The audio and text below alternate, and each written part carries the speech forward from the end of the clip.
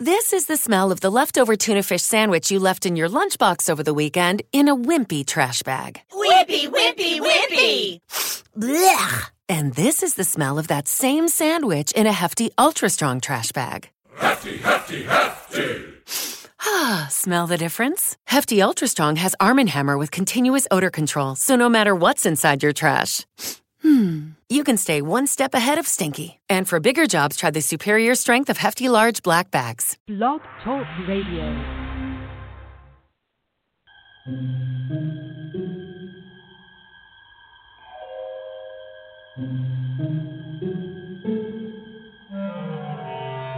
Archangels, ghosts, and Bigfoot, oh my. It's just another night for Supernatural Girls. Real stories, real answers to life's biggest supernatural mysteries.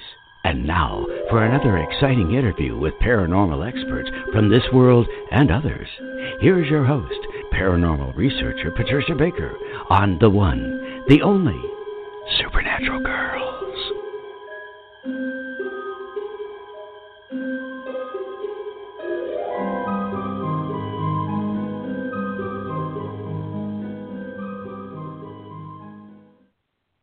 Welcome, everyone, to another exciting episode of Supernatural Girls Radio. I'm your host, Patricia Baker, and I am here without my co-host, the lovely Patricia Kirkman, PK, tonight, because PK has come down with some type of jungle fungus. So she's sick in bed at home, and I have heard that there is a very bad bronchitis, pneumonia, some terrible thing going around, and unfortunately it has landed right on top of PK. So she will not be with us tonight to offer us her wisdom on numerology. We'll catch up with her next week. And we have a great guest. I'm going to bring him on in a few minutes. Graham Phillips. He's one of our very favorite guests. I call him our very own Indiana Jones. And he's going to be here to talk about the Green Stone, which is a real-life paranormal adventure. It had me on the edge of my seat. It'll have you on the edge of your seat tonight, too. It's a great adventure. But first, I just want to remind everybody to make sure to go to our Facebook page, follow us there, follow us on Twitter. We have some really fun stories and scary stories on our Facebook page. So go take a look, and one of them you're going to love. You will love this, I guarantee it. It's all about alien abduction insurance. This is not a joke. I swear to God, this is the real thing. And this insurance is being provided by St. Lawrence Insurance Company of Altamont Springs, Florida. So they are selling alien abduction insurance policies to anyone who is worried about being kidnapped by extraterrestrials or is actually thinking about a trip on a flying saucer with aliens, of course. So here is what they say. Their policy is not so much about the money, it's about peace of mind. And they're really selling this. A one-time price, very low, $19.95, gives you $10 million worth of coverage. It includes a digital copy of the policy, and if you're afraid that the aliens will destroy your computer or your cloud storage, $24.95 gets you a printed policy. So what do you get for $19.95? You get medical coverage with outpatient psychiatric care that you may need if you have hostile aliens take you up in their ship, and if you become married, impregnated, or eaten by the aliens, the coverage is doubled to $20 million. Now, I will point out they've been selling these policies since 1987, and they actually made good on two different claims. Now, in one, the man brought an alleged statement from someone at MIT, well, that's right near here, stating that he had a chip implanted in him of non-earthly origin. And so they paid out on it. And in the other one, the policyholder brought a black Polaroid photo that he claimed was from the inside of the spaceship. So they paid on both these claims. So maybe you want to, if you're concerned about alien abduction, here you go. Now you can get your very own insurance policy. So again, the insurance company, I'm getting texts already. Who's selling this? St. Lawrence Insurance Company of Altamont Springs, Florida. There you have it. Now, we had a very tragic event that happened a couple of towns over here in Massachusetts. I wanted to also share this with you because it's so strange. Now, this is a time of year in New England that the bears start waking up and they're hungry. But what was reported in the news is that there was a large pony over its stall and killed. They are saying by a bear, but I got to tell you, folks, this isn't adding up to me. It could be, but you're talking about an incredibly massive and powerful bear to be able to lift a large pony out of its stall. I mean, that's like, I can't even comprehend this, is that a bear is doing this. I have never heard of this before. I have heard of bear eating small animals like fawns, unfortunately, but I've never heard of this. This is a first. Now, I'm also wondering, and maybe you are too, was this really a bear, or was it a cryptid? Was it a tragon? As Dr. J has told us about tragons, they're the worst of the worst. They get mistaken for Bigfoot, but they're not, and they're pretty vicious. Was it a Bigfoot? I mean, a Bigfoot could have easily lifted an animal that size. But why? It's all very concerning. People are being told, watch your pets, make sure that they're protected, keep them inside if you can, because they really don't know what's happening. Now, the owners who lost their beautiful pony, my heart goes out to you. And they also did say that they saw coyotes out there, unfortunately, feeding on their pet. And they did see a bear that came back, or a bear that came into their area. But again, that's not so unusual. This is a time of year that bears wake up. But it is unusual to hear about this type of tragedy. Love to hear your thoughts on it. So send me some comments, send me some text. Let me know what you think about this story. It's again, very sad for the owners who lost their beloved pony, and it's very scary for the rest of us out here who don't know much about how in the world this happened and exactly by what. So that is our paranormal story for the Hill Towns tonight. Now, also, we have another story I want to tell you about. But before I do, I just want to remind you to sign up for our newsletter, The Fringe Files, which you can do on the website, supernaturalgirls.com. And that way you can keep in touch with all of our latest news, our blogs, everything that we're doing. It's all good. It's a short newsletter. It just reminds you about the show and a few other nice things. Corby Mitleid provides a tarot card of the week, and it's very helpful information. So make sure you sign up for that. Now, before I go on to this next piece of news, I'm going to introduce our illustrious guest. As I've said, I think of him as our very own Indiana Jones. He is a prolific writer. He's written a ton of books. I can't even remember all of them. There's so many. He's been on the show a number of times. We love talking to Graham. He is so knowledgeable. And I'll tell you what, if I were missing, I'd want this guy in the team to go find me because he can find everything. I mean, he's searched the world for historical artifacts, and he narrows it down. He finds where they are. And the Green Stone, this book that was re-released, it was first released 40 years ago, and now this beautiful edition of this book is available again. It is an incredible story.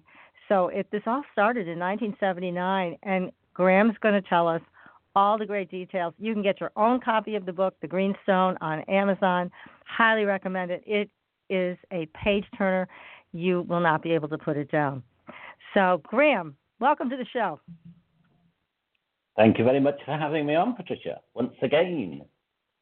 Yes, well, we love having you on. I'm sorry PK can't enjoy your company tonight, but I am thrilled to be here with you and have you all to myself. So, as I mentioned to you off air, I came across a story. So before we go into the Green Stone, I wanted to ask your thoughts on this since you're from across the pond. And this is a story about Princess Diana being under surveillance by the NSA. Now, in this article that's written by our friend Nick Redfern, he talks about the NSA keeping tabs on her and still refusing to release any files on this. They're keeping them highly classified. Now, some people are speculating and saying that they were more interested in who she was associating with rather than actually her. But it does speak to, again, a conspiracy around her death. And she was such a beautiful woman, cared for so many people, and really went through a tough time with the royal family and a lot of drama there, no kidding. But what are your thoughts on this about Diana and her death? Because there's still some suspicious things that happened that nobody's ever really solved. Well, I remember at the time that she died, I was actually up late in Britain watching CNN News, I think it was, when it was around about 1 or 2 in the morning. The first news came through that had been this motor accident in Paris involving the princess. And I kept watching it throughout the whole night. So I was seeing it as it unfolded, the news at the time, uncensored. And I remember one of the first things that the witnesses at the tunnel were telling reporters was that they'd all seen this small white car going into the tunnel at the same time as the princess's car. I can't remember now which way it was going, whether it was going in the same direction as she was or the opposite. I can't remember. But everybody was talking about this white car, lots of different witnesses. And throughout the night, they kept mentioning this. People went back to it. But then the next day when the story broke in the newspapers, there was nothing about this white car. And it didn't appear in the news for considerable time afterwards. And then eventually some people started coming forward saying, well, what about this white car? No one's reporting on that. The French police said they're investigating it. Everyone seemed to be quite happy that with the conclusion that the driver of Princess's car had been drunk and it was a tragic accident. They'd been trying to get away from the press, trying to photograph them, and they'd crashed, and it was a terrible accident. And this white car was completely forgotten about. A lot of people started to bring this up. What about this white car? And eventually the French police claimed that they had found the driver of this car and there was no problem with it, but they never released any details. And that's one of the mysteries that I don't think has ever been really fully explained. You know, what was this white car? Why did, first of all, they say there was no white car? And then later said, oh, well, there was one, but we've interviewed the guy and there's no connection. So, yeah, there are strange things around it.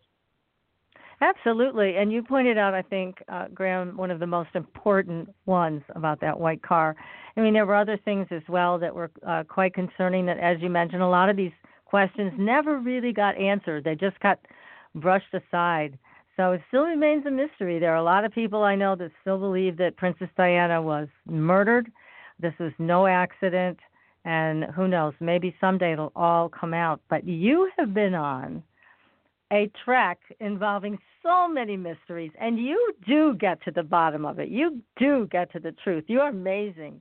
And the green stone is just one of them. Sorry, it is. So I am going to encourage all of our listeners tonight to put their feet up, get that glass of wine or fresh squeezed juice, whatever it is you're doing, and just sit back and enjoy hearing this amazing adventure of finding the green stone. So, Graham, tell us how all this got started. It started in 1979 in a town called Wolverhampton, which is in the centre of England. And I was in my early 20s then, and I was working for a magazine that investigated the paranormal. It was called Strange Phenomena, and the magazine had its offices in an old Victorian house on a leafy close in the suburbs of this big town city of Wolverhampton, but it was quite close to the countryside, really, where we were. And the house was a huge, great, rambling Victorian house, and right opposite was a park. So there was trees there. So you may as well have been in the countryside. It wasn't like being in a city at all. So we had this headquarters of the magazine, and we investigated all sorts of different paranormal stories, everything from Bigfoot, UFOs, the sort of things that you investigate on this show. Yes, and right. one of the stories that we were investigating was a girl from the west of Britain, from North Wales, who had had a UFO encounter. And a lot of people, there was a lot of witnesses to her UFO experience. And she was, there was other people who said that they also saw the light in the sky at the same time as she claimed to have witnessed this UFO. And she wasn't actually abducted, but she was very close to it. And we were investigating this case, and the mother of this girl said to us that she thought there was something that we had to do. There was something the magazine really had to investigate, that it was, our destiny to do this. And that was the first that anybody said to us something like this. So we just put it off as being, it's just, her imagination, or it's just, maybe she's just making it up. But then she called and said that her daughter had said to her that during the time that she had some kind of telepathic communication with these aliens, that the aliens had been telling us something like that they'd come to the Earth to help direct us through the atomic age and to prepare us for the future. And then suddenly, in amongst all this, apparently the telepathic message had said to this girl, you must contact Strange Phenomena magazine in Wolverhampton. And oh my God, how specific. So, very specific. So her mother had got in contact and said, well, my daughter has had this impression. I've got to tell you that we're supposed to contact you. And I said, well, to say what? And she said, well, I don't know. That's what we were told. So we thought, okay, the magazine's on sale. She's seen the magazine. She wants to get publicity for the case. Anyone could have got hold of our number and known about the magazine, or girl could have read it, forgot about it. She could have dreamt, who knows? And we would have left it there, except what was happening down in London, there were a bunch of students in North London, and one night they decided to do the Ouija board. So they got out a Ouija board and started spelling out the letters, and a spirit, a ghost had come through apparently and had started spelling out the typical I am your Aunt Griselda, and I have got a message for, and suddenly in the middle of this message being spelt out on this Ouija board, it suddenly spelt out, contact Strange Phenomena magazine at Wolverhampton. Oh my goodness. Now, that's what they meant. So somebody phones us up like the next day and says, we were doing this seance and the spirit, the Ouija board, told us to contact you. We said, really? Wow. Well, why? Incredible. We don't know. We just got to contact you. There's something that you must get involved with. And I thought, I didn't take that call. But when somebody said this, I said, was that woman telling us daughter's alien, but telling them to contact us? And now we've got some people doing a Ouija board who are being told to contact us, and we've got something to do that's important. And we're being had on here. There's some kind of joke going on. So we didn't take much notice. Yeah. But then there was other people. There was a lady who went to a spiritualist church, another part of Britain. She was sitting there. The medium was on stage, typically going around the audience saying, I have a message for Jane. And then she suddenly said, does anybody here know Strange Phenomena magazine of Wolverhampton? I told one of the ladies in there to contact Strange Phenomena magazine. The spirit had told her to contact us at this number. And this carried on from people all over the country. They had aliens apparently telling people to contact us. We'd got, there was one guy in London, his family had been abducted and he had been put under hypnosis to try and remember what had happened. And he was saying, yes, the aliens are telling me that we must live in peace, and contact Strange Phenomena magazine at Wolverhampton on the following number. And the people they were all getting in touch from all over the country, having these different kind of experiences. Somebody claimed to have seen a ghost that appeared over their bed and told them to phone the magazine. Oh, my God. What were you thinking when you got all these communications from people? Well, we thought it was a hoax. We thought that some rival magazine had set these people up to contact us to make us look stupid. So we thought, okay, go along with it. So we said we got in touch with them all and said, okay, you've got in contact with us. If you're serious, come here to the offices in Wolverhampton and we'll have a meeting. And they came. And there was old people, young people, kids. And they was literally were looking at us saying, well, what's it all mean? Why are we here? And we checked them out, and we didn't do anything at first. We just listened to what they said, still thinking we were being wound up by somebody. And we kind of looked into it, and they came from different places. They were from different backgrounds. They seemed to, and we just couldn't see how this could be pulled off. Not back then. Now you could do it. There's the internet and there's social media. But back in 1979, there was no such thing as mobile phones. You had a telephone, and that was really expensive to use. Yeah, that was a big deal. There's no way people could coordinate something like this. But we still thought, well, something's going on. It's probably a joke. Until eventually, I myself went off and started coming up with a message. So that's how it started. Wow. So whatever was going on with wherever this was coming from, whomever this was coming from, you couldn't get away from it. They really wanted your attention. Yep. So what we decided to do, now I had never been or considered myself psychic in any way. And one night at the offices, one evening, there was quite a few of us working from there. And a guy called Andy Collins, who's also since written a lot of books himself about the paranormal and other various mysteries, he was working for the magazine too. And he said, we were just doing some experiments in past life regression.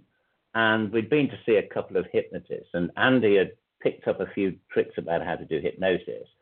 And he said, let's try it out and see if we can do it here. And I kind of volunteered to be the guinea pig, but I didn't think he was going to get me to go on. So to be quite honest, we say in the book that he used a special meditational technique to get me off. Actually, what that was plying myself with vodka because I just couldn't concentrate without getting a little bit meditation technique. I think I went a bit far with it because I was absolutely out of my face. But he carried on doing it, and I don't remember anything. And then there's nothing creepy about me not remembering. It was because I was drunk. But the thing was that he and the few others there decided to sort of keep trying to hypnotize me, and he thought it would be a good idea to see if he could hypnotize somebody who was drunk. And we must remember that he was drunk too. So you've got a drunk hypnotist and a drunk subject. Oh my God, and what a combination. Witnesses who were drunk, but it was all being recorded on tape. Now, all I know is that I kind of passed out, and then suddenly I woke up, and Andy was there, and plus all these other characters standing around saying, oh my God, what's going on? What? And look, staring at me. And I said, what is it? Apparently, I'd sort of gone off, and at first I just started snoring because I'd fallen asleep. But then I started whispering in this kind of, this quiet voice. And I won't give the whole details because it will take ages to explain it all. But basically what I started to say was that I had a message, whatever this whispering voice was that was coming through me, said that the Strange Phenomena team had to search for this green stone, and that this green stone had once belonged to Mary Queen of Scots, who had lived during the Tudor period in the 1500s, and she was executed by the Queen of England for an attempt to overthrow her, at least the Queen thought she was, trying to overthrow her, in 1587. And when she had died, she'd had this ring with a green stone in it, which was said to have miraculous properties. And it had been hidden shortly before she was executed, and it had never been found. And there were these series of clues that led to where it was, and we had to follow these clues and find it. And that's pretty much all I said, and it apparently took me quite a long time to say all this because the voice was speaking very slowly. Mm-hmm. And when they first of all, when I came round, I thought, they're just making this up. But when they played the tape recording of me speaking in this voice, I thought, well, I had no choice but to believe them. But then I thought, okay, the subconscious mind can do pretty strange things, especially when it's drunk. So I thought, I'm just sort of, it's my own mind having you on. It's got to be. And so you thought your mind was just making up this strange tale. You didn't even believe it yourself. I didn't even believe it myself. I thought, I was trying to find ways around this. And I said, well, I'm being influenced by the fact that these other people had been coming up with these messages. And one of the things I'd said in this whispering trance state was that these people who had been brought to us, they had to help us with this search. They were the ones that were all going to get involved in it. And that's why they were doing it. And I think Andy was asking questions, well, how are all these different people getting these messages? Where are these messages coming from? I mean, they seem to be coming via UFOs and ghosts and spirit mediums and Ouija boards. And there was no answer to this. Anyway, I probably wasn't going to take it any further. But Andy went off to the local library. We couldn't check stuff on the internet in those days. Had to literally go and read through books. And he said, right. He came back to the office. He said, there is this story about Mary Queen of Scots' ring. It was supposed to have supernatural powers. It was lost after she died. And there is a tradition that there are these coded messages left in this old Elizabethan manor house that lead to where it is that nobody has managed to solve. I said, you are kidding me. He said, well, is there any way you could have known this? And I said, no. I mean, these days now, I've been researching historical mysteries for years, but I wasn't into historical mysteries then. I was a journalist first, interested in the paranormal second. The history side didn't even come in until after this time. So I said, that's incredible because you're so good at all of this. I mean, the times that you've been on our show before, we've talked about how you have literally dug up the most amazing finds. And so, but back then, that wasn't your thing. So I can see where you would have been so skeptical of all of this. When I started as a journalist, I was a journalist for the BBC on BBC Radio in England. Then I was working for a newspaper. Then I met this magazine, just reporter. I'd taken the job as a reporter. It was just so happened to be about the paranormal. It could have been about anything, basically. But I mean, I was interested in the paranormal, but history, no, I wasn't interested in that particularly at all, no more than anybody. And I certainly wouldn't have known about all this stuff, but I was still thinking, no, it can't be right, can it? So the thing that finally convinced me that there was something weird going on was when the next day, we hadn't told anybody about my thing about the green stone and where it was hidden or everything else. And one of the people that was working for our magazine, who was really quite skeptical about the paranormal, which made him a good reporter, really, was a guy called Alan Beard. And Alan got in touch with us to say he didn't know anything about these people contacting us at all. He knew nothing. I think he might have known about that, but he had no idea about this green stone that I'd mentioned. And he suddenly contacted us and came into the office and said, I just had this weird dream last night about a green stone that we've got to find. And he described seeing it and said that he had a voice telling him that we had to find this thing. And then somebody else who worked for our magazine, a guy called Terry Shotton, he got in touch and said, I've had this really strange dream that we've got to go and find some jewel stone or something like that. Oh, my goodness. So suddenly, it's not only people from around the country that are getting in touch with us, it's actually ourselves within the magazine who are getting these impressions, dreams, and speaking spirit voices telling us to do it. So we decided we ought to go in search of this. Yeah, how could you say no to all of this? I mean, it was coming from all sides now. Absolutely. So the first thing that we decided to do was to go to this old Elizabethan manor house where these clues that trying to reveal where, that were said to reveal where this stone was, were actually where these clues actually were. But before we did this, we tried on a number of occasions to get me to go back into a trance again. I literally had the special meditational technique done on me so much I was violently sick. That's the vodka. We tried to get Terry and Alan to have dreams again, but that didn't seem to work. We asked the other people who had gotten in touch with us to, go and try and call up your aliens, do your Ouija board, get more information. Why have we got to find this down? What is it? But nothing. So we were only led with the possibility of looking to see if we could solve these clues. Yeah, because now that you couldn't ignore any of this, and you start going down the path, and then the information dries up. How frustrating! So the thing, the house. Again, we checked this out historically, and we found it was so. There was this house called Harvington Hall, which is around about 20 miles south of where we were out in the countryside, and it's this rambling old Elizabethan house, 500 years old or something, and it is now open to the public. It was then open, which it is, open to the public, and it looks pretty much as it did do back in the time of Shakespeare and so forth. And it was the people who had hidden this stone, according to the story, the legend, this is not to do with what I'd said, but this is the actual historical legend, was that they had been followers of Mary Queen of Scots because she had been a Catholic, and they were Catholics who wanted to see Queen Elizabeth overthrown, Elizabeth I overthrown, because she was a Protestant. And it was these Catholics who'd got hold of this stone in the end. And one of them, a man named Humphrey Packington, who lived at this Harvington Hall, was the one who actually hid it.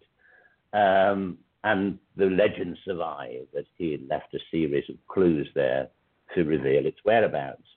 Now, this Harvington Hall existed. We went there. From the books that we had read, which are a few years old, they didn't say that anybody had ever found or determined what these clues were. And people had thought there might be some of the stained glass windows in the place or pictures, paintings on the wall. Until not long, it was only shortly before we actually went there, there had been renovation to part of the building. And in an upstairs corridor, they'd torn down old oak paneling, and behind it, they found there was all these wall murals, these paintings on the plasterwork of the wall behind them that had been boarded up for 400 years. Oh my God. Early 1600s. Wow. Exactly the time that the clues were supposed to have been left by this man, Humphrey Packington. They dated from Humphrey Packington's time. I believe even his name is mentioned in them somewhere, on writings underneath the pictures.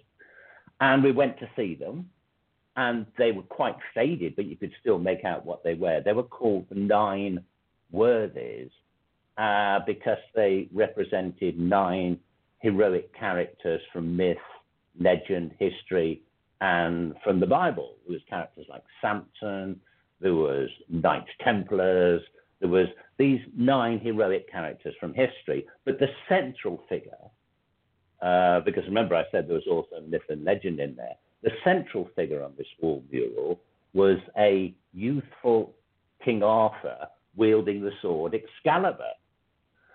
And oh my. It was that picture that I thought when I first saw it, and I think all of us that went there kind of had the impression that if there was anything involved in this story, that in this painting that was going to be most relevant, it will be this central image of King Arthur. Right. And it was, correct? And there was, yeah. I keep stopping, so I'm kind of thinking you might want to do a commercial break at some point. I don't know when do them, so I'm kind of giving you. I know. I hate to stop for even a second because I literally am on the edge of my seat listening to your beautiful voice telling this incredible story. But I'll tell you what, we will take a break right now, and then we're going to come back and hear more about this. I mean, this story is amazing. It just goes on and gets more incredible. And again, Graham, you are quite the Indiana Jones because you were just first and foremost in helping all of this come together. And the green stone, we're going to find out if you found it or not. So hang on, everybody. We're going to take a very, very short commercial break, and we will be right back. You're listening to Supernatural Girls Radio, and we're speaking with our guest, Graham Phillips, about the green stone. Pure essential oils, specialized minerals, and a revolutionary anti-aging technology. Astridian combines the best of all scientifically proven ingredients in easy-to-use creams, lotions, and concentrated serums. Astridian's advanced line of products take your skin to a new level of being healthy and beautiful. We offer a variety of collections that address all your skin concerns. The Essential Anti-Aging Series treats and moisturizes your skin for a long-lasting, younger look. The Multivitamin Series promotes healthy skin with high-quality vitamins and minerals. The Sports Series restores skin from cellular damage and stress. Astridian also offers a revitalizing solution for hair and a professional series for doctors and medical spas. Visit astridian.love today and begin your new journey to healthy, beautiful, youthful skin.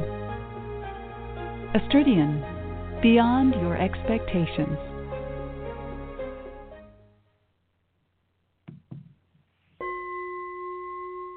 Are you ready for a new experience of freedom and powerful connection? Would you like a positive, effortless change in your life? Then come to CosmicFusion.com, where we offer the most advanced energy clearing and expansion techniques in the world, with a quantum vortex energy to activate your divine blueprint and life's purpose. When your soul leads the way with cosmic fusion and quantum vortex energy, you can break clear of past difficulties and blocks with the power of the source. With cosmic fusion, the source energy does the work for you. It's easy and effortless. Listen to our free meditation right from our Cosmic Fusion website, the Cosmic Code Meditation. Sign up for one of our interactive webinars today. Come to Cosmic Fusion, www.CosmicFusion.com, to experience an effortless awakening and transformation. Are you ready for an upgrade? Are you ready for a new experience of living in the fifth dimensional magic and powerful connection? Then visit CosmicFusion.com today. CosmicFusion.com.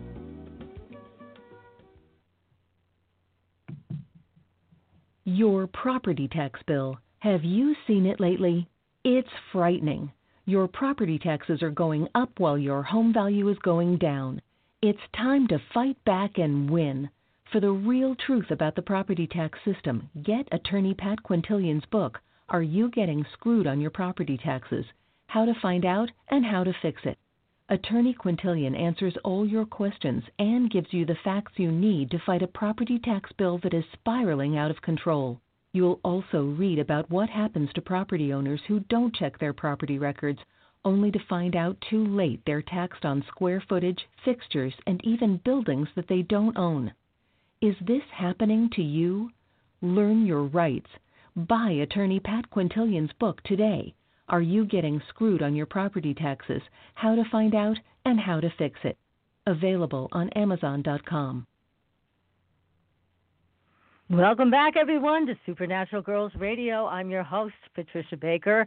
I am here with my incredible guest, Graham Phillips. And Graham, before we go back to the story, I just need to let everybody know that one of our sponsors is Astridian, and they make an incredible skincare line that I think is tremendous. It's very high in mineral content, and it is very, very good for your skin. Now, for our audience, if you decide that you want to buy Astridian products, which I do highly recommend, make sure you give them the code Supernatural. They'll give you 10% off, and they will also send you some free samples.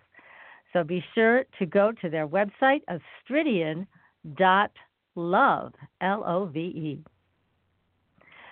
Okay, Graham, here we are. We've got to get back to this incredible story. So can you pick it up where we left off? My phone is blowing up. Well, did he find the stone? Did he find the stone? Look, you guys, you got to be patient and hear the rest of the story. It is incredible. Okay, so go on from there. So we're left looking at this painting, this mural on the wall, this kind of creepy upstairs passageway in this old Elizabethan house. And we're drawn to this picture in the middle of King Arthur, a young King Arthur, wielding Excalibur. And we kind of think that could be it. What totally got us convinced of this is that this guy, Alan Beard, who had the first guy other than me to mention that we would be looking for a green stone, he had this dream about it. He, while we were there, we wanted to get the input of one or two of the others. So no mobile phones back then. It's 1979. And Andy goes to the local telephone box. That's the only way you could, a phone booth outside. Right. Calls back to the magazine headquarters where Alan Beard was and says, telling others there about what we'd found, what do they think. I mean, these days you could just do the whole thing live through your camera, but through your phone. But no, not back then. It's all. So he describes it. And Alan said that he'd suddenly had this impression, this feeling, that we weren't looking for a stone initially, but a sword, which would then lead us to the stone. So he said, keep a sword in mind. And Andy went, oh, my God. He doesn't even know about the sword we just found in this picture. Arthur wielding Excalibur. So we thought, okay, fine. It's got to be, that's confirmation.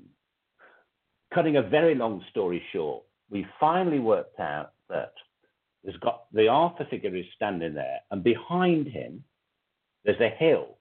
And on this hill, in the painting, all his knights are gathered.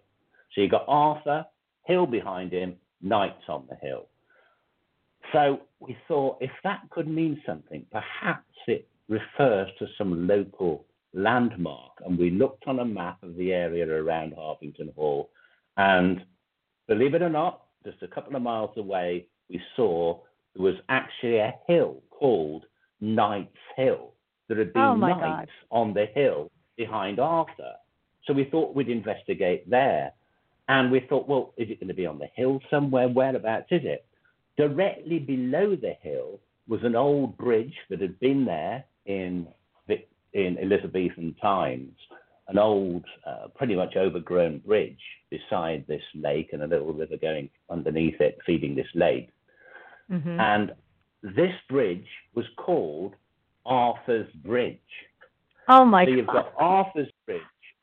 We went to the place where the hill, the pool at the bottom, this lake is called Knight's Pool.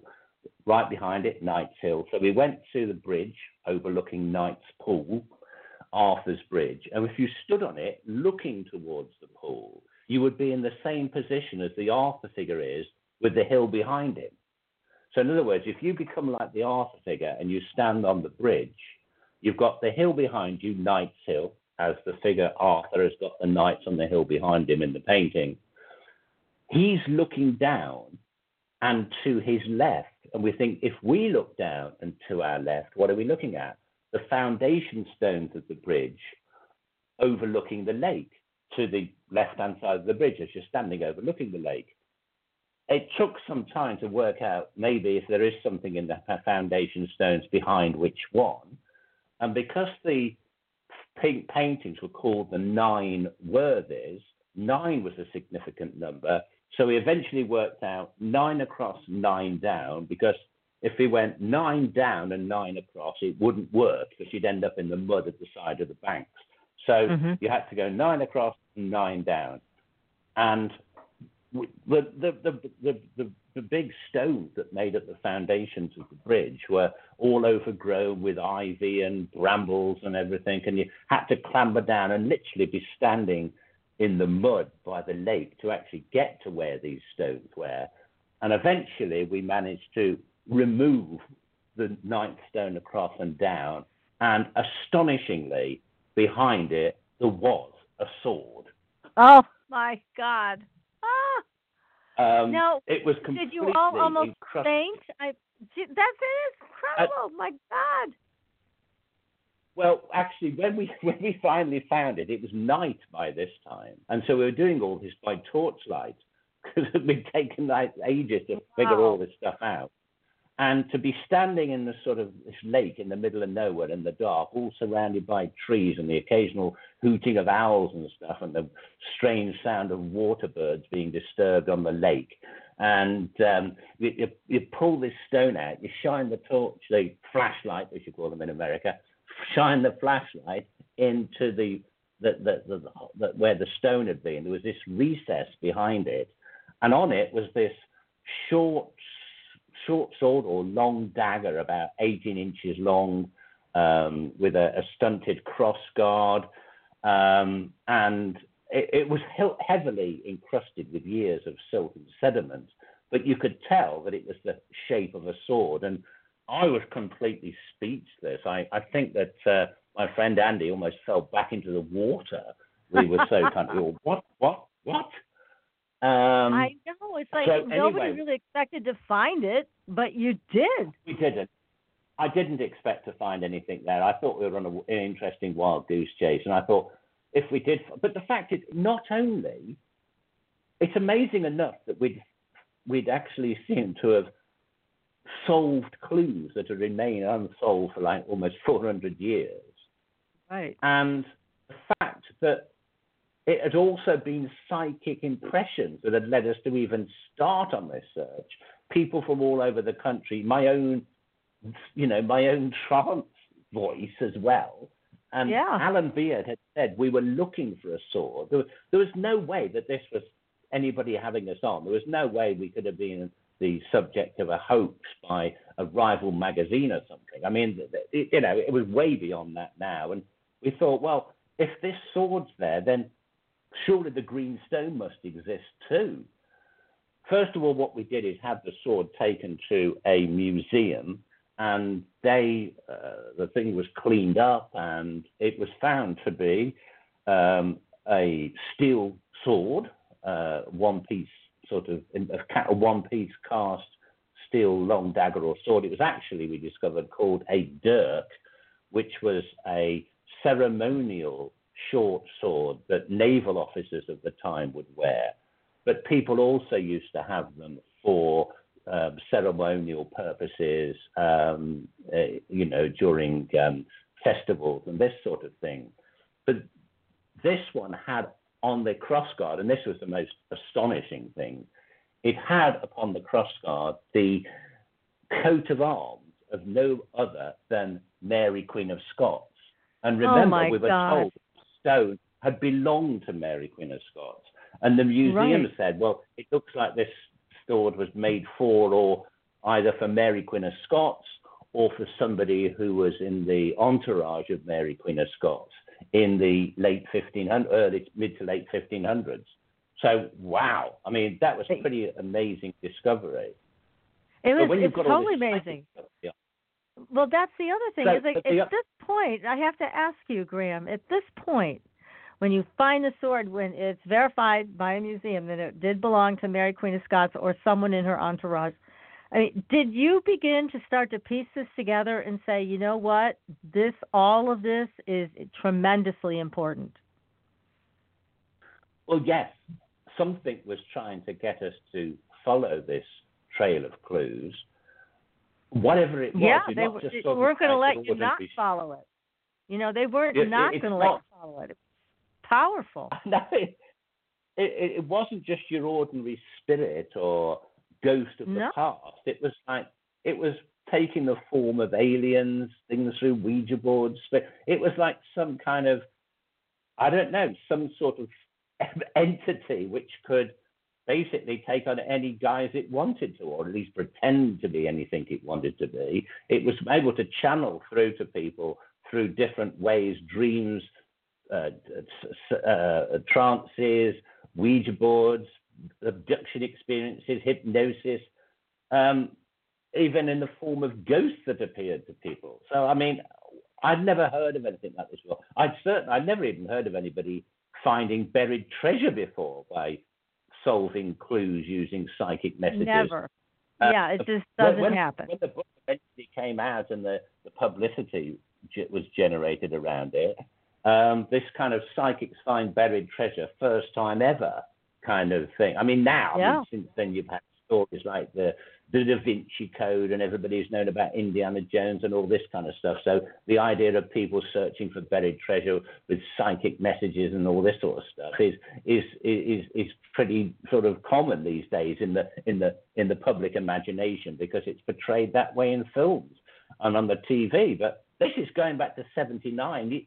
It just wasn't known about. I mean, this just never happened before. And it happened. So anyway, I mean, the other thing is that before you go on, I mean, the thing that I'm really caught with here is that all of these clues and this kind of group energy that was pushing you forward and wouldn't let go of you, I mean, this all led to very tangible results. That's unusual. Well, the most astonishing thing, I think, about the sword itself is that one of the things we were told, I can't even remember now if it was my whispering voice that came up with its name, or Alan Beard's dream, or whoever it was, but somebody had said that the stone was called the Meonia stone. I think we found something written about it somewhere.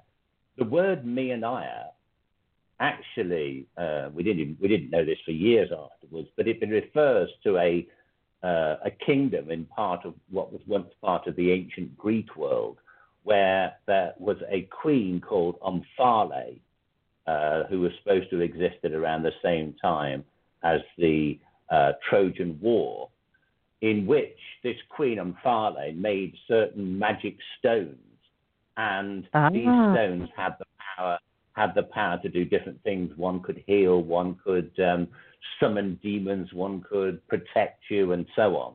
One could allow you to astrally project. She is the person who's said to have made the stone, which is the where the oracle at Delphi used to sit. The Delphi oracle would sit in front of this.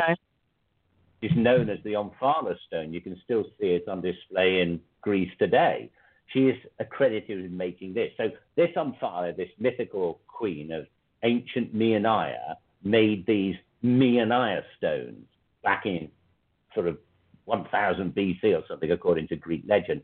That is why the stone seemingly was the Meonia stone, or at least a Meonia stone. So this is what it seems to have been, supposedly, one of these magic stones made by this ancient Greek priestess queen. Now, okay, so the stone was called the Meonia stone. We've been told that before we went to the bridge and took out and found the sword. When the sword was cleaned up, on the hilt was, as I say, the insignia of Mary Queen of Scots, but written along the blade, inscribed along the blade, were the words Meonia for Mary. So we knew that this was associated with the Meonia stone. There could be no doubt. There was no saying that this is just people just shoved old swords in bridges in those days and we just so happened to have come across one. No, it was definitely associated with the search for this green stone. Yes. Oh, my goodness. Oh, this is unbelievable. I love it. I mean, I know our audience is loving this. This is such an amazing story. Oh, my. Keep going. Okay. The next thing we do is, okay, so how do we find the stone? Again, I'm cutting a very long story short. If you read the book, you'll see there's lots more stuff in it than this going on. But I've got to try and make this fairly succinct to get it finished by the end of your program. Right. What happened is that this girl who'd had this UFO experience, whose mother was one of the first people to get in touch with us, we took a lot of people back to the bridge where the sword was found, and she held it on the bridge. She said, "Can I just hold it?" And she said, "Yeah." And she suddenly said, she held it, and she kind of used it almost like a divining rod, I suppose. She pointed in a certain direction, and she said, "We've got to go over there." And we went off in that direction, and cutting a long story short, we never actually found anything on that day. But that night, when she went to sleep, she had a dream, and she dreamt that she saw a swan flying, and around the swan's neck was tied with a leather thong. There was tied this pouch. That was what she saw in the dream, a swan with something tied around its neck. And she just came down that night to her mother and father and brothers and sisters who were downstairs, because she was only 12 at the time. That's why she'd gone to bed early. She came down and she said to her mom, she said, the stone that these lads are looking for, she said, all I know is it's around the swan's neck. Now, her dad was in the house, and he was with her mom, and they were looking through this map of the whole area around the bridge where we'd found the sword. And the moment Gaynor said, well, that was her name, Gaynor, the moment she said this about the sword, the stone being around the swan's neck, her dad suddenly pointed to the map and said, oh my God, there's a place here called the Swan's Neck. And it turned out to be just a couple of miles away from the bridge where we'd found the sword, where she had stood and pointed in that general direction and said, I think it's somewhere over there, you've got to go. And there it was. There was a place. What it was a river called the River Avon. And in this river was a large meander. And this meander, this loop in the river, was called the Swan's Neck, presumably because it kind of full resemblance to one. And again, a long story short, we went to this, beside this Swan's Neck, the loop in the river. Oh, by the way, this girl's mother also had a dream that she saw an avenue of trees beside a river, and she knew at the end of this avenue of poplar trees, I think she saw, was a mound, and in that mound we'd find the stone. Well, when we got to the Swan's Neck, there was an avenue of trees, just like she'd described, and there was a mound at the end of it, and we dug into this mound, and a few feet down, the spade hit something metal, dug it up. It turned out to be a brass casket, about, 12 inches long, 8 inches wide, 8 inches deep, a heavy brass casket. And it was completely silted up and everything. It had to be cleaned up. When it was opened, inside, we found a small green stone. Oh, my God. Incredible. Why is this not a feature-length motion picture? What a great movie this would make. And it's all true. This is amazing. Well, this story's been basically it was publicized when it happened in 1979, but back then there wasn't, all the TV stations and movies. They didn't make movies about things like this back then. It was just, horror films about Dracula, whatever, and monsters. I mean, people didn't make real-life supernatural dramas back then. This is before you even got things like the Amityville horror wasn't even out at this point. So nobody did sort of supernatural dramas. And since then, the book's been out of print, and it's only now, after 40 years, that because of the anniversary, we thought, well, let's republish the thing and see what happens. So it's only now that people are going to get to know about it. Well, people would love to see this on the big screen or even on television. I mean, this is such a great story. And I know from reading the book exactly what you're talking about. There is so much more to this. I mean, you're giving us the abbreviated version so we can hear the high points during the show. But again, I want to encourage everybody to get this book because there is so much more to this story. It is, all of it's mind-boggling. So, okay, don't mean to interrupt. Keep going. So you find the green stone in this little casket, and then what? I was going to say that if people would say, oh, you're just making all this up, it didn't really happen. If you went to my website, which is grahamphillips.net, on the first page, there's all the covers of my books. All you have to do is click on one of those books, and you'll then get a good few pages coming up of what each book's about. If you click on the image of the green stone cover on the front page of my website, it'll then take you to another page, which gives a brief outline of what's going on. On there are 3 movies that we made, one of them recently when we went back to where these sites were and we're discussing it. But one of those is the actual homemade video that we did back in the early 80s. back 40 years ago almost, just after these things happened, with interviews with the people involved. And you can see, when you look at these people, they're just ordinary, everyday men in suits, middle-aged housewives, young girls. It's ordinary, everyday people. You could say, well, there's no way these guys are going to be making up some crazy. They're not all bikers or something. Or not there's anything wrong with bikers, but you might imagine sort of Hell's Angels to get involved in this stuff. These were all the people whose jobs were safety officers. One of them was a policeman, a chef. It's just weird. So if you actually go and look at those people who are telling the story about how this sword was found and the stone and giving but there's interviews with Alan Beard, the one who had the vision, a lot of the visions and some of the most important ones, dreams.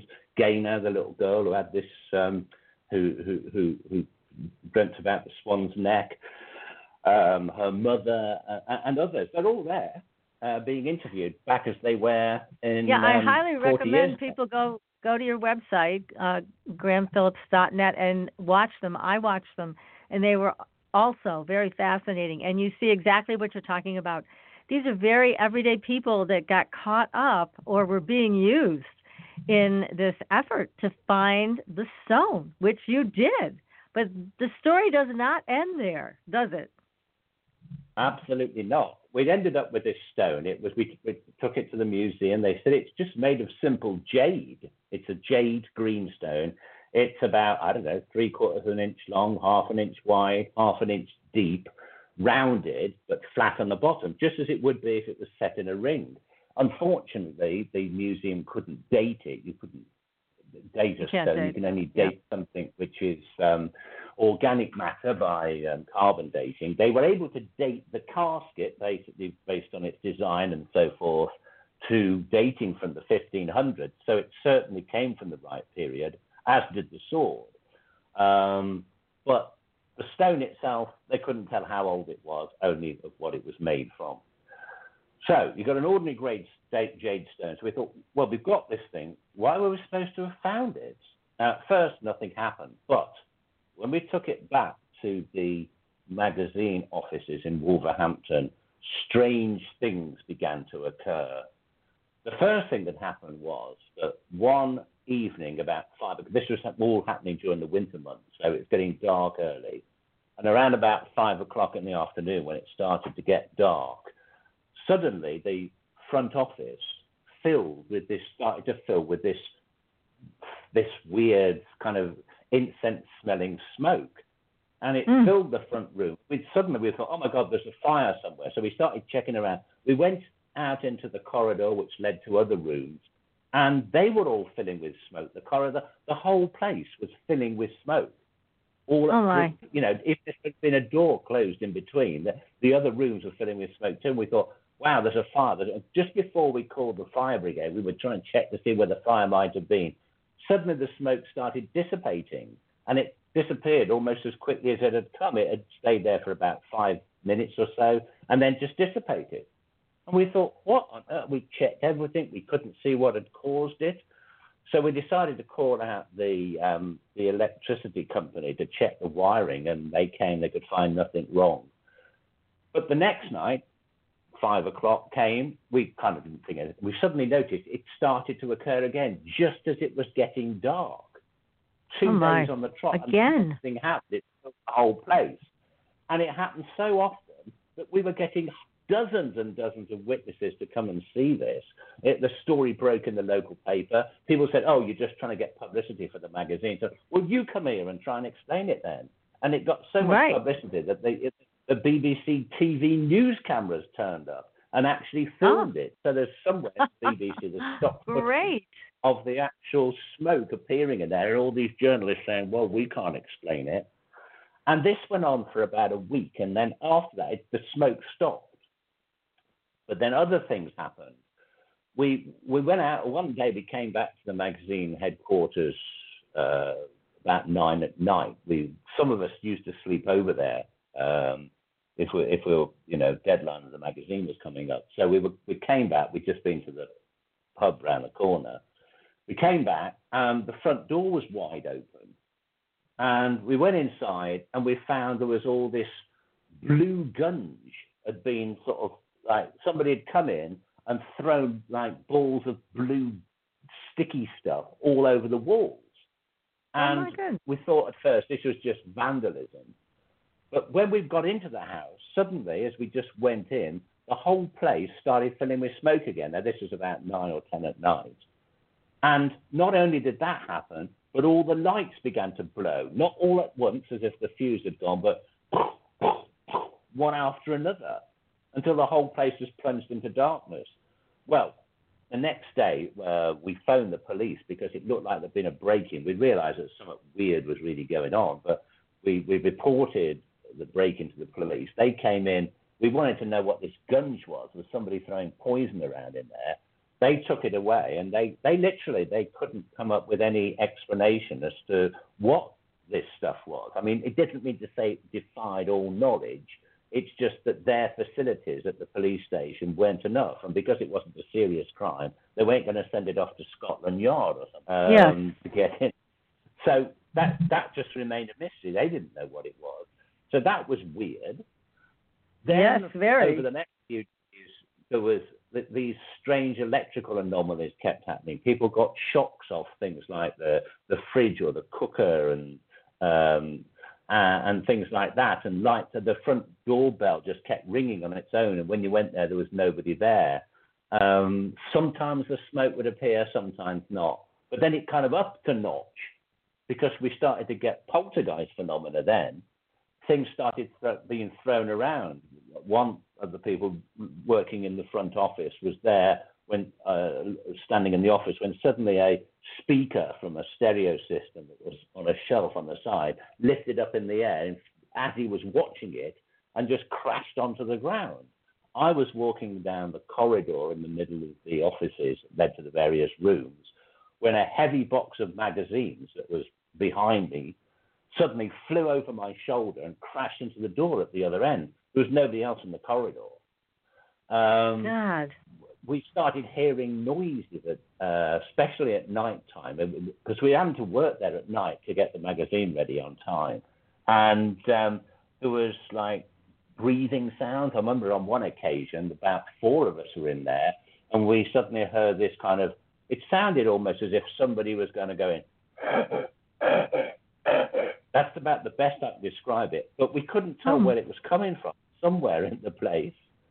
That happened. Half the staff weren't turning up because they were getting frightened to death and wouldn't. But people would, quite a lot of the people weren't coming into the office. You can't blame them. They were being witnessed not only by the people who worked there, but by this. Where exactly was Stone during all the stone during all of this? Strangely, nobody thought it had anything to do with the stone at first. The stone was right in the middle of the front office on a table that was being used for, I don't know, where the phones went and stuff like that, and the photocopier. It was just literally on the table in its brass casket thing, just still there. We just left it there. We didn't know what to do with it at this point. We were trying to find out who owned the land it was on, but it turned out to be common land, so we didn't know quite what to do with this. The sword itself, we'd had words with the people who owned the property, and they said basically we could hang on to it. But we didn't know what to do with this stone, so it was just left there. Nobody can. We were still really intrigued to know what all that was about, but because it was coming up to the deadline for put the magazine together, everyone was working flat out on that, and we thought, well, we'll come back to investigating what this stone might be later. So at this point, nobody was associating it with. I think because we thought that in the magazine headquarters, we were getting people to come there who were for experiments, if you like, in the paranormal. We were getting people to do seances and Ouija boards that had nothing to do with the green stone thing. So we just thought, we've conjured some weird thing up here by having all these psychic types coming here and getting up to whatever they were doing. Nobody associated. So nobody made the connection at first. Not at first. I think what happened in the end was the the crescendo of all this was because we were a magazine that was investigating the paranormal. We wanted to try and, photograph some of this stuff, try and get it all done, do tape record any weird sounds and so forth. And those of us that were still prepared to stay over at night, I think there was 4 of us, we decided to bring our sleeping bags and sleep in this front office. And we went to sleep. And then, by this time, all the electrical anomalies got to such an extreme that we kept calling the electric company in, and they check in the wire and they said there's nothing wrong. Then we suddenly received this electricity bill for something like £4,000. That's like $7,000. Electricity bill back 40 years ago. That would be like $30,000 now. We said, what? This is ridiculous. They said, well, you must be running the whole street off your electrical meter. And because we wouldn't pay this, and because they said, the wiring must be dangerous, they cut us off. So we were now suddenly, we couldn't do the magazine from there anymore because the power was off. So we stayed in the front room with the magazine to try and work out what all this weird stuff was by kind of like holding a seance and whatever, and nothing happened when we did that. We tried to contact the thing on a Ouija board. We had mediums come in. That didn't work. So the 4 of us were sleeping over in the dark, and all we had was candles that were put around the room. We went to sleep on the sleeping bag. And I remember waking up in the middle of the night and seeing Andy Collins with flames leaping from his sleeping bag. And he was frantically trying to put them out. It literally was like one of these things you see in a movie with, the person comes running out of a fire with flames all over them. And I'm thinking, oh my God, he's getting barbecued. Somehow, God knows how, he managed to get out of his sleeping bag, and he had no burns on him. He had no burns on his clothes or anything, yet his sleeping bag was literally burnt to a crisp. And in fact, if you go onto my website... Was that a blue flame? Do you remember? Oh, God knows. I can't remember. I'll ask him. He'll know. Maybe he'll remember. Because usually when it's a paranormal fire like that, it's a blue flame. That's why I'm asking. I can't remember what color it was. Yeah, it was probably so shocking.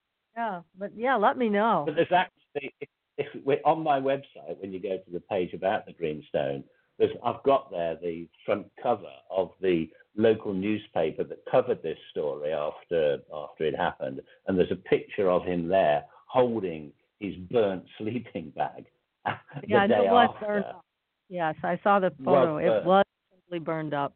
Oh God, poor guy. And miraculously, we couldn't figure out how. It seemed like one of the candles had set it alight, but it had jumped from way over the other side of the room.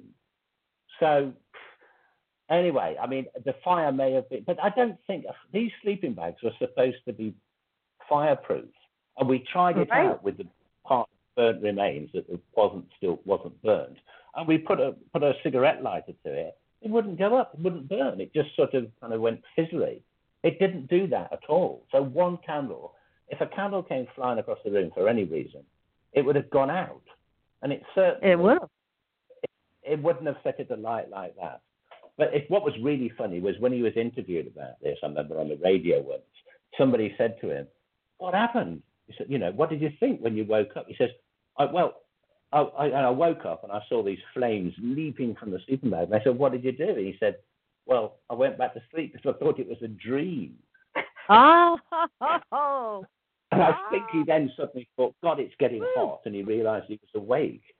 But at this point, we thought, no, something's got to, there's something wrong here. And it was at this point when Andy spoke to, I don't know who initiated this call, but this girl's mother contacted us, Marion, her name was. She contacted us to say that she felt that we were in some kind of danger, or whether we'd told her about this, I don't know. But she said that she was convinced that it was the stone that was causing this, and none of us had put the connection together. So we took the stone away and put it in somebody else's house, and everything stopped. but it started up in their house. This was this guy, lucky Terry. them.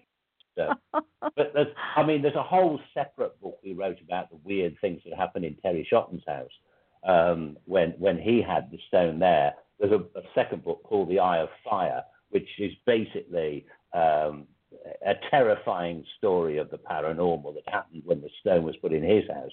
But that isn't mentioned in the Greenstone book because at that point he didn't want that bit spoken about. But anyway, so it went into his house. All sorts of weird stuff happened there. So we knew it had to be connected with the stone. So we thought, we can't just keep moving this stone around from places to places, having people's houses haunted. So we, Marion came up with this idea. She said that she thought, I don't know where she got this from, a dream, I can't remember now, it's all in the book somewhere. As I say, I haven't told this story for 40 years.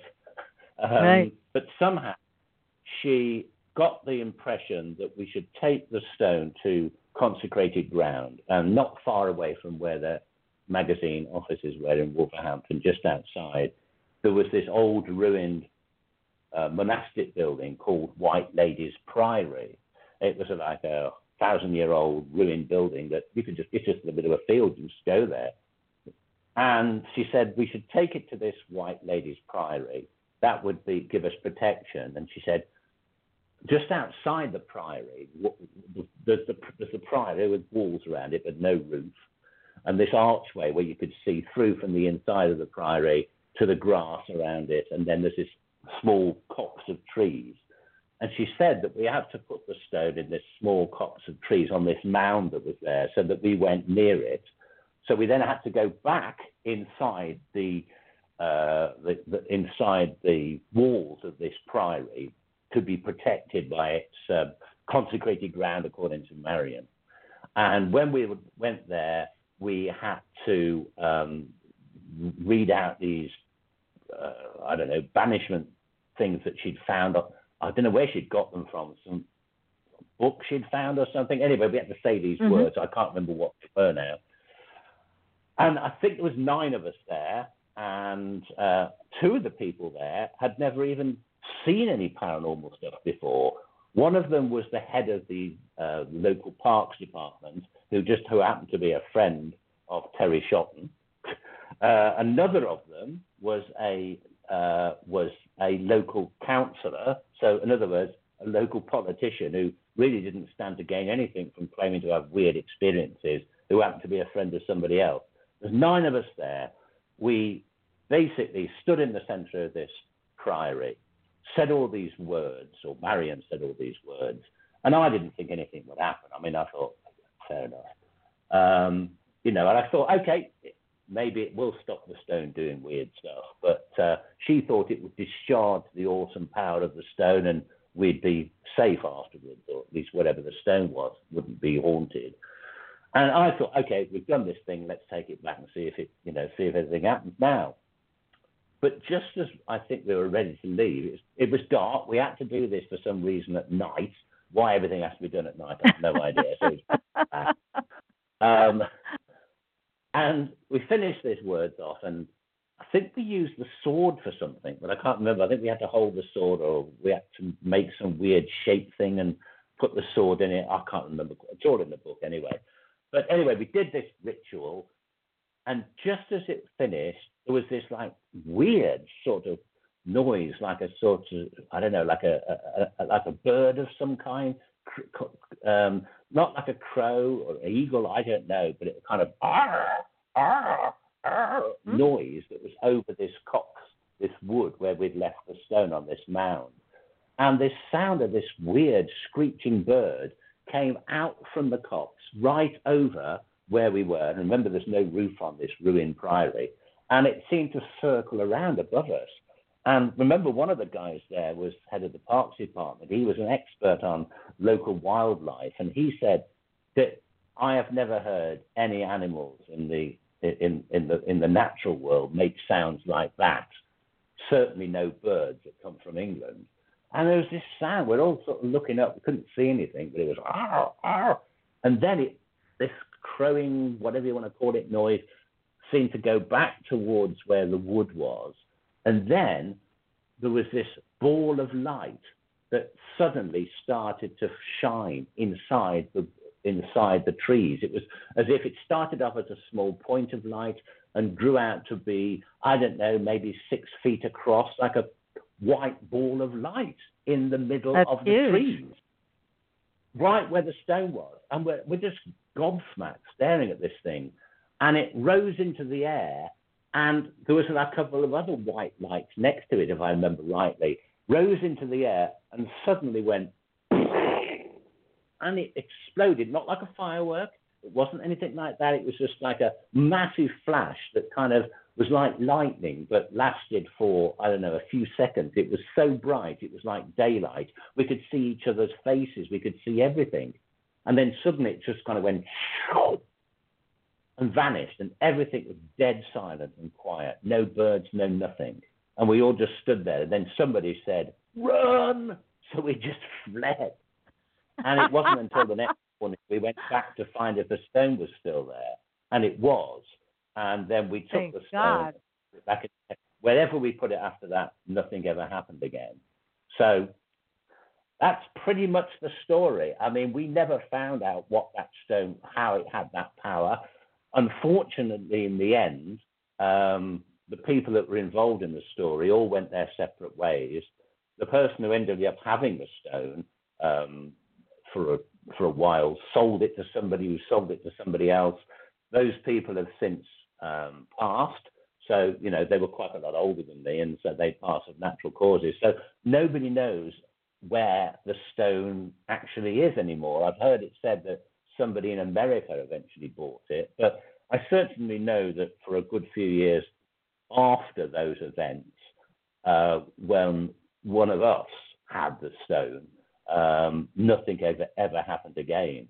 Why we were led to find it, what it was all about, with no idea. And some people said at the time, it's still a big mystery. People said at the time, "Oh, well, you were just doing all this to sell magazines." No, we weren't. The fact was that it was happening at the same time as we were bringing out the magazine.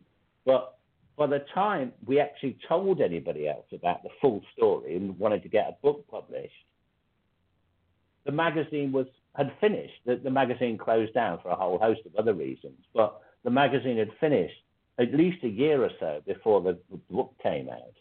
It didn't help with the sale of the magazine.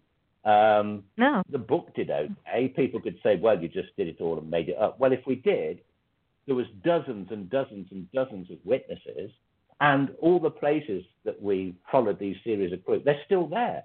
The Victorian mansion's still there. The pictures on the wall, the place where the sword was.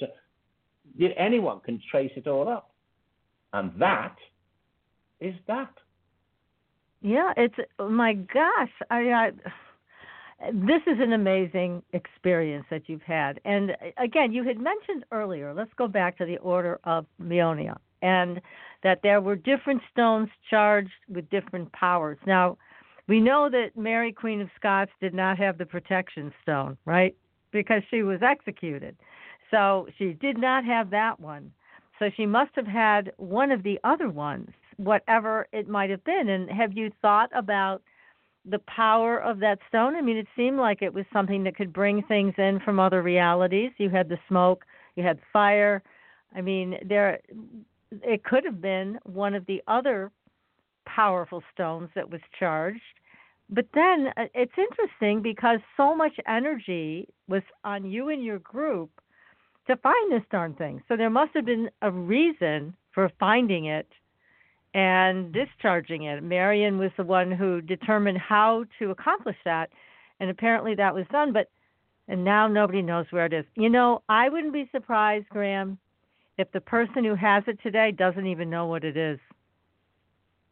They probably don't. That's true. I mean, I can only say it would seem like something wanted us to find that stone, not because it specifically wanted it found by anybody, but because it wanted a group of people who were interested in this stuff to really get excited about it, who would keep going at it and be round the stone. In other words, like you said, we were the ones that were charging it up. because nothing happened at first when the stone was brought back. We'd followed this exciting quest. We'd found it. We brought it back to the offices where the magazine was. We all got really sort of excited about it. Loads of different people were coming then, people who were having experience with the UFOs, poltergeists, ghosts, you name it, who all obviously had some special kind of psychic ability, if you like, all being drawn together and charging up the stone. And it did all this stuff. That wasn't what it was meant to be doing. That was all side effects of it. And eventually, whatever we did, where Marion had the impression that we had to take it to this place and discharge it, whatever these white balls that exploded in the air were released from the stone, that's what it wanted us to do. So whatever the stone was, it contained those white balls that exploded in the sky. What they were, whether they're some kind of... I can only assume that maybe hundreds of years ago, back in ancient Greek times in Meonia, if these stones were given a power, then something somewhere wanted it released back to wherever it came from. Yes, it does seem that way. But there are other stones out there, clearly. Yeah, they wanted it released back to where it came from, and possibly because if you guys had not found it, that somebody else might have, and it might have had disastrous consequences. So I think that's probably the case. Yeah, because this thing was truly powerful.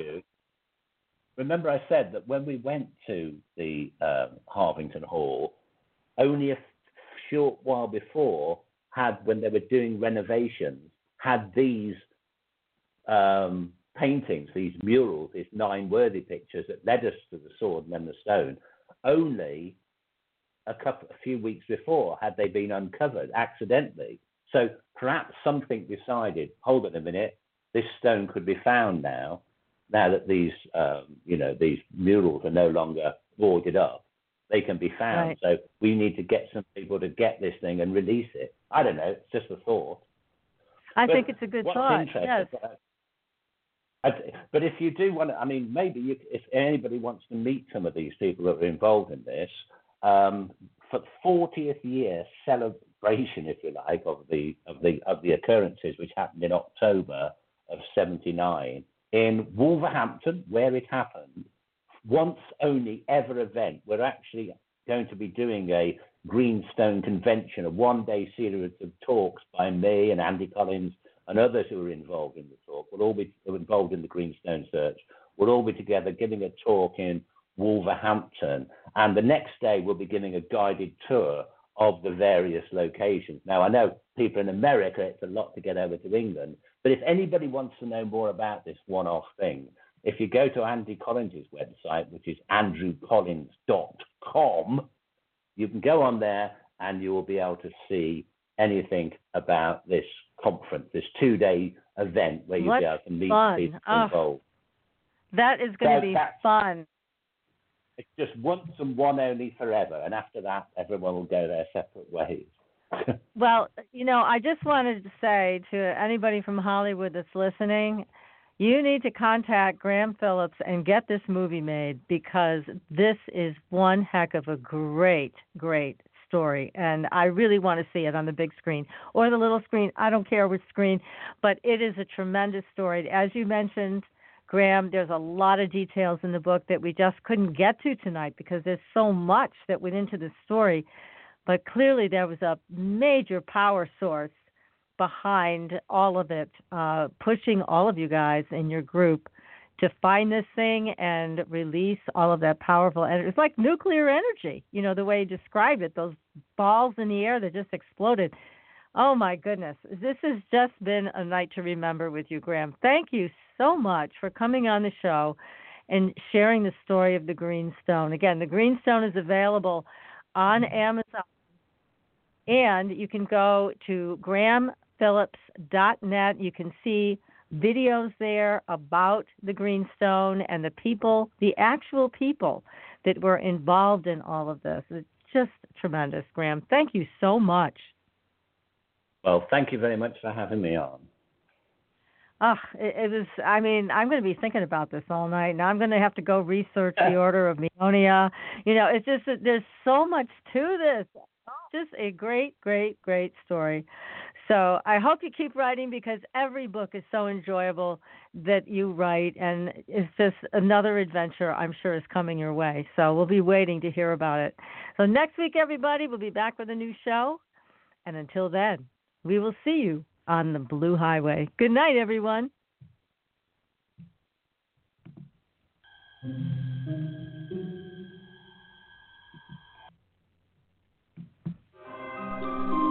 Thanks for listening. Tune in next week for another radio adventure with Supernatural Girls.